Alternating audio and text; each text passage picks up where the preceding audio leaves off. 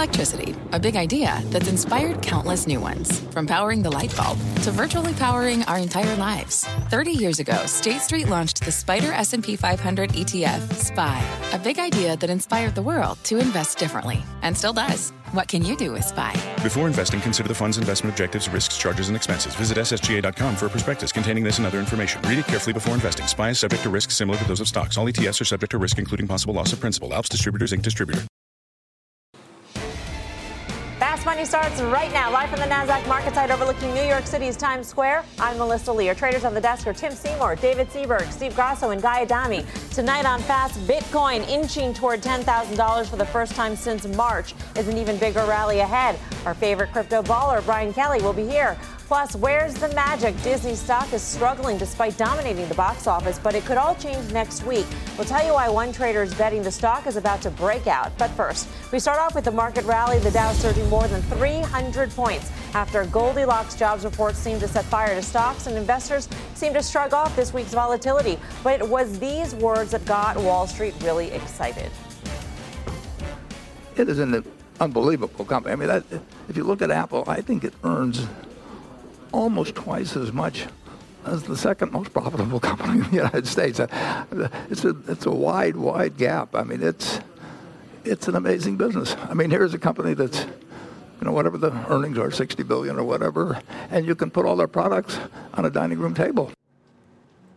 The Oracle of Omaha unveiling to CNBC this morning that he bought a whopping 75 million shares of the tech giant in the first quarter, adding to his already large stake. And everything is awesome for Apple. The stock hitting an all-time high, up a whopping 13%, gaining more than $100 billion in market cap this week alone. Shares getting a boost after it squashed doubts about the strength of iPhone sales in its earnings report on Tuesday. So does Apple keep rallying from here? Can it take the rest of the market along with it? And who sings this song? Whoever it is, they should stop. Stop singing it. Sarah and Tegan. Come on. Who? Sarah and Tegan. Tegan and Sarah. Sarah and Tegan and Sarah. Karaoke bar for crying out loud.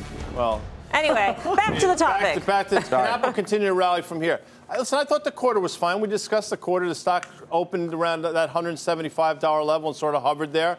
I didn't think it was anything spectacular. I think the reason why it rallied today, obviously, is because there's a Buffett headline. Historically, we've seen this. Mr. Buffett comes in, you see rallies in the names, and then you see it back and fill. Mm-hmm. I think that's what we're going to see in Apple. But if we're going to somehow associate today's market move giving any credit whatsoever or some of the credit to Apple, I think that's wrong. I think the market was doing this today regardless, given what you talked about at the top of the show. I agree. I think this was a catalyst. This added to the fuel or the kinetic energy, as Todd Gordon would say. Once the momentum started, it kind of filled through.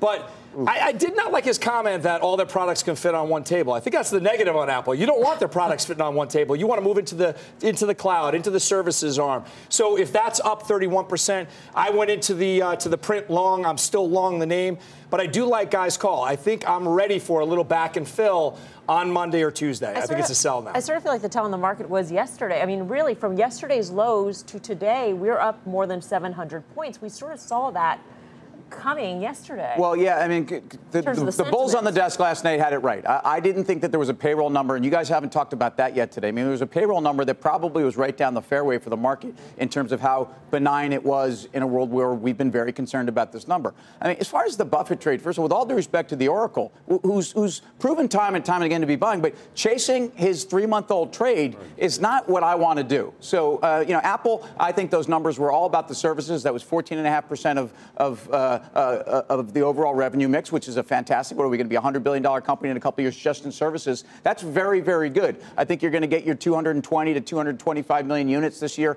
But more importantly, this is a company that is giving back cash very, very rapidly. And we know that they are $50 billion in free cash flow a year, typically. And it's a company that obviously the $100 billion that they announced wasn't really new news, but it was good news. Yeah, I mean, look, it's been 160, 180 sort of has been that range. And when it gets to 160, you just buy it with your eyes closed. 180 has been really that level where it's become a funding short. And I look at it here and say, I don't believe there's a lot more upside here. I think it is the Buffett sort of like. But David, I want you to finish. But when you say 160 and you buy with your eyes closed, there's not. You can interrupt me. You in 1 second. The 160 buy with your eyes closed. There's a lot of people who are talking about the story is over. It's a hardware company, and you have to get out of the name. So it was not a buy with your eyes closed. It was. I think the story's over. All the suppliers have said it was over. I think it was a buy with your eyes closed. I think we said it on the show. It's a buy with your eyes closed because there is one component of it that people are missing. The street expectations on the services side, they don't have high expectations, very flat expectations going to the outer years. So if they can ramp that business, you're going to see an inflection in street numbers. They're going to go higher. That could meaningfully shift and take the sort of, if any sort of like margin decrease comes to the iPhone or any hit to the iPhone, that can offset it dramatically. So I think that's the part of the equation that people were missing at that level, plus the fact that you had repatriation and other things that could have occurred, stock buybacks, et cetera, that would have drawn the stock higher. So I look at it here and say it's gotten too far, 185 or 184, wherever it went out through the Buffett sort of like, commentary. I think it's overdone. I think it settles down. You don't need to chase it yet. I think we're making too big a deal out of a $20 move in a $175 stock. I mean, it's moved plus or minus 10%, like many of the stocks in the market. But this is on top of a very big week already. I mean, the stock for the week is up about 13%. You're right. And into the numbers it rallied. Easily it could have said, you know what, we already had this rally coming into Warren Buffett's comments, and so we're not going to rally anymore. Okay, so your original comment was, what's the allegory for the market? Yeah, my view is that until the S&P gets above 2675, it's still breaking down every single time on this downtrend. I know we've got a great chartist coming in here, but I needed to get that in first. Don't forget Worth, by the way. Really? What if it's not? Then I might get up and leave. It's going to make that other guy feel really Don't forget the commentary, though, too. about the funding short, right? There was a lot of short covering in the tape today on Apple. Apple was a lot of short covering, so keep that in mind. Maybe the allegory is the day that Apple reported, or the day after Apple reported, Apple had a big gain. What did the markets do? Outperformed. Not much. Right. Sorry, Apple outperformed the markets is your point. And Dan Nathan, who is going to be on this show in 24 minutes, it's a different show. It's a different show. But he said, the market, Apple can rally without the broader market. He was correct, at least for a few days. Again, to Tim's point, I'm with you. The S&P still has a lot of work to do, but I think today, in terms of the jobs number, there's nothing predictable about this market. Right. But I think given what we've seen, given on a Friday, given the way it bounced off the lows yesterday, it was somewhat predictable. What seemed kind of interesting to me was the leadership in the market. We saw tech, which wasn't surprising. Semis are back in staples. Yeah. I thought that was an odd sector. Well, because earnings were so poor for a lot of companies, over the past several weeks, you had better earnings that actually, shifted gears for people, and I think people were caught off guard. So you saw a rally in the staples just based on that. The staples have been so oversold. I mean, this is a segment where we've talked about the 10-year, we've talked about staples. It was really people trying to reach for anything where it hasn't rallied or hasn't become overbought, even with these little pivot rallies that we've seen, and staples fits that bill. All right. Well, our next guest called the Apple breakout on Monday. Apple, is it ahead of itself? It's made no progress. It is dead even with the market for 3 years. So we can't consider it sort of a runaway stock or expensive.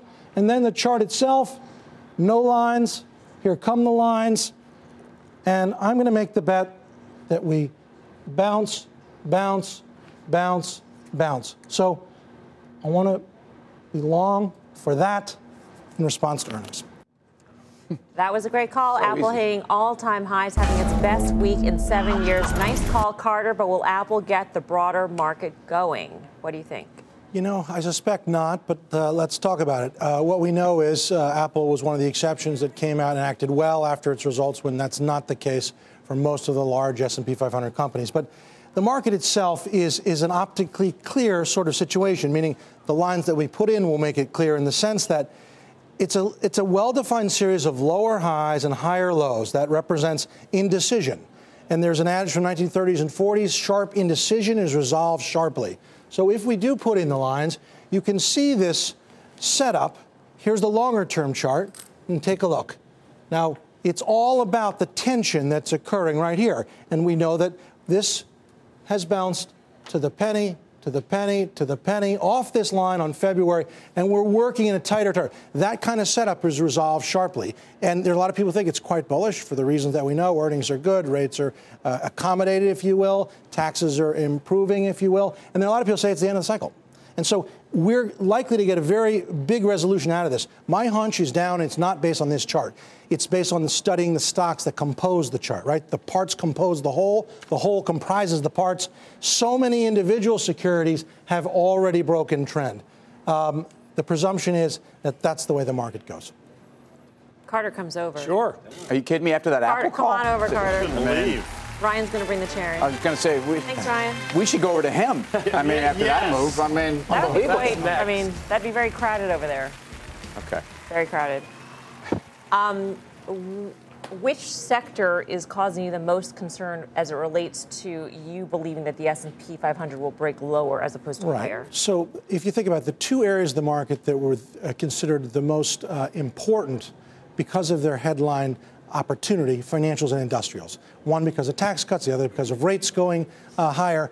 And actually, both are disappointing the market. Industrials in particular, we know the big heavy names almost to a stock have all rolled over. And the big banks are not getting a lift as rates have moved to 3%. In fact, utilities have been one of the big leaders. I think tech still remains the favorite in the sense that idiosyncratic growth is the most defensive thing you can do. So, Carter, I'm going to reverse the question. The question was, can Apple rally without the S&P rallying? And you're negative on the S&P. Apple, you think, can rally. Can Apple continue, though, and what level? Because at this point, it feels like it wants to revert.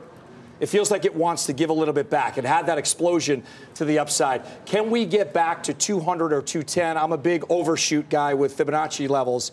Do you see it breaking out to above $200?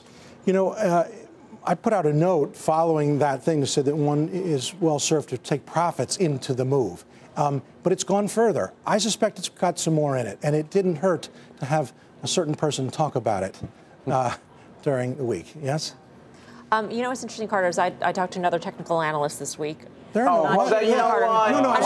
had to. I was on Squawk Box. Cheating. You guys were on a break. Katie's I had to talk to her. There aren't any other technical analysts. But she had the same chart, and she thought the S&P 500 was going higher.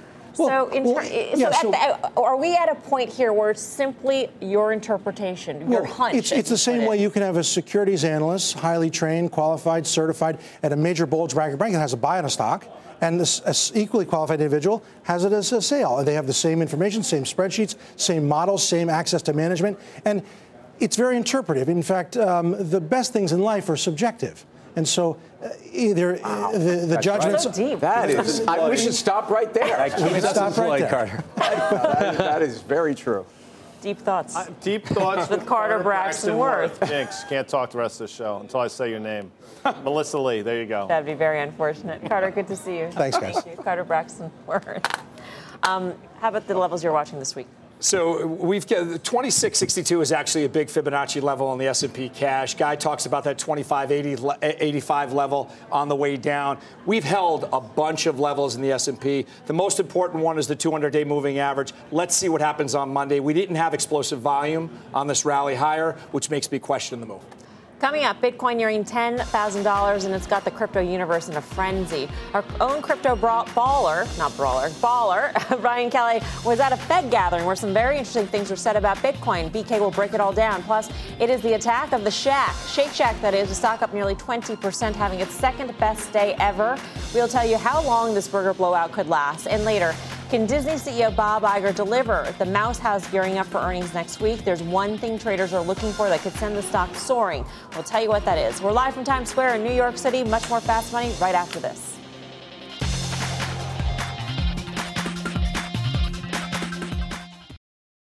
Welcome back to Fast Money. We have a Bitcoin alert for you. Bitcoin nearing $10,000. The crypto has been in stealth rally mode since early April. So what is going on here? Our own Bob Bassani breaks it all down. Hi, Bob. The recent low for Bitcoin was $6,600 on April 5th, but since then, Bitcoin's up 45%. It sold off going into mid-April. Many attributed this to tax selling pressure, since some holders may have to sell their coin to pay taxes. The real turnaround occurred on April 12th, just before tax day. Bitcoin surged 17% on heavy volume. Despite regulatory setbacks, Bitcoin's been gaining respectability this year. Volume has been increasing slowly in the Bitcoin futures contract, and Bitcoin was up another 7% this week as the New York Times reported that Goldman Sachs would soon be trading Bitcoin futures. And today, Coinbase announced it was allowing higher limits and instant trading to their accounts. There'll be additional security also to help prevent unauthorized sends of digital currency. Finally, for those of you who want to trade technicals, more positive news. In the last week or so, Bitcoin broke a descending trend line. Since January, there's been a series of lower highs put in. That's a negative trend, but that downtrend has now been broken. Back to you, Melissa. All right. Thank you very much, Bob Pisani. For more on where Bitcoin is heading, let's bring in our crypto baller, Brian Kelly. He joins us now live from the Hoover Institution's Monetary Policy Conference. And BK, I know that there are a lot of Fed officials roaming around there. And key to Bitcoin's future is how the Fed is going to view Bitcoin. There have been a number of white papers put out by regional Fed offices around the country. So is there a general consensus at this point? No, I would say there's not necessarily the general consensus, although there's been a lot of thought about it put towards it. You know, when I would go to events like this in the years past, you would kind of dismiss Bitcoin, but it's been brought up several times at this conference and taken quite seriously. And I think you have to, with the market cap at $500 billion at this point. I think it's a serious market.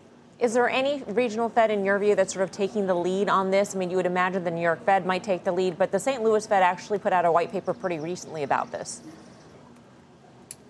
Yeah, each individual Fed has done some good work on this. I know Steve Leisman has been talking to a lot of them today at this conference. I have not noticed a particular Fed that's taking the lead, although the St. Louis Fed, what was interesting about that paper is they really compared Bitcoin to a fiat currency and how the valuation was very similar. So we talk a lot about, is Bitcoin in a bubble or is Bitcoin not in a bubble? But they just said essentially that the value of Bitcoin is the same, or at least determined in the same way as fiat currency. And they also sort of acknowledge that there is a place for digital currency, for cryptocurrency specifically, which I thought was pretty interesting in terms of acknowledging the value of Bitcoin with a function. In terms of the most recent stealth rally, BK, what are some of the catalysts you see that could possibly keep this going higher? We've seen a couple different things. Bob just mentioned in his report about Goldman Sachs trading Bitcoin futures. If we just kind of look back historically, the last time that Goldman made a big move into the cryptocurrency space was back when they bought into Circle Financial. Bitcoin was at $200 at that point in time. So Goldman is definitely, and I know you guys covered it, they are definitely the leader among the institutions in this space. So that's one catalyst we have. Number two, we could get some regulatory clarity. And the one thing that's interesting is Bitcoin is clearly a currency. I think almost everybody that I've talked to and people here at this event are thinking about Bitcoin as a currency and not a security. We'll decide later on about the other ones, but Bitcoin's getting a little bit of lift from that. And then finally, the big event of the year is Blockchain Week in New York. That's coming up next week, or May 14th. And essentially everybody from the world will be descending upon New York to talk about cryptocurrency. So a little bit of a playground for BK. All right, we'll see you back here then. I assume that you're going to be here in New York for that. BK. Brian Kelly. I'll be there. All right, see you then. Bye. What do you think of what we've seen, the price action? Bob had an interesting technical chart. I don't know if you agree with the line. I think the technicals are maybe the most impressive thing right now. And again, around 9,200, you actually saw Bitcoin break above that downtrend that started in mid-December. And then this powerful kind of 100 over the 200, it was, it led to kind of this explosive move higher. So I think for now, I would agree with that technical view that Bitcoin stays in this zone. 6,500 held a couple times. We talked about it. We played that game. If you didn't have the name on top and just looked at the chart. You just looked at the chart. Yeah, what would you think if you game, and we talked about it then. You could trade against 6,500. That's when it was in the low sevens. And it's worked. I will tell you, and Steve, I think, said this last night, Goldman Sachs getting into this business will look back on 6 months, wherever this thing is trading, and say that was a turning point for cryptocurrencies, in my opinion. How about Square? Where are you on that? So Square, I'm back long again. Yeah. I have a 2/3 position. So I sold it, and then I bought back a 2/3 position, waiting for the market to wash out. But when you look at their Bitcoin play, and when you see adoption, if adoption increases and it becomes more prevalent throughout Wall Street banks, then there's going to be more Bitcoin mining. AMD, NVIDIA, these stocks have performed. Those are the go-to names if you don't want to buy the outright currency. I like Bitcoin here. We just actually had a couple people come in and market an exchange to us this afternoon, and we talked about all the big firms are getting involved. I mean, not just Goldman Sachs, it's every big firm getting involved. The institutional community is taking notice. They're definitely going to be there probably early part of next year, if not late part of this year. I'd stay as a buyer here. Still ahead, it is a burger blowout. Ooh. Fast food darling Shake Shack having its second best day ever. Come on, guys. But one trader says it's not too late to get in. He'll explain why next I'm Melissa Lee. You're watching Fast Money on CNBC, first in business worldwide. In the meantime, here's what else is coming up on Fast. You want to see something really scary? Then check out the Tesla chart, because it's flashing a major sell sign, and we'll tell you how to profit. Plus, man, this is a good tasting cigarette. Maybe, but cigarette stocks have been murder for your portfolio. But something just happened that could signal a bottom, and we'll tell you what that is when Fast Money returns.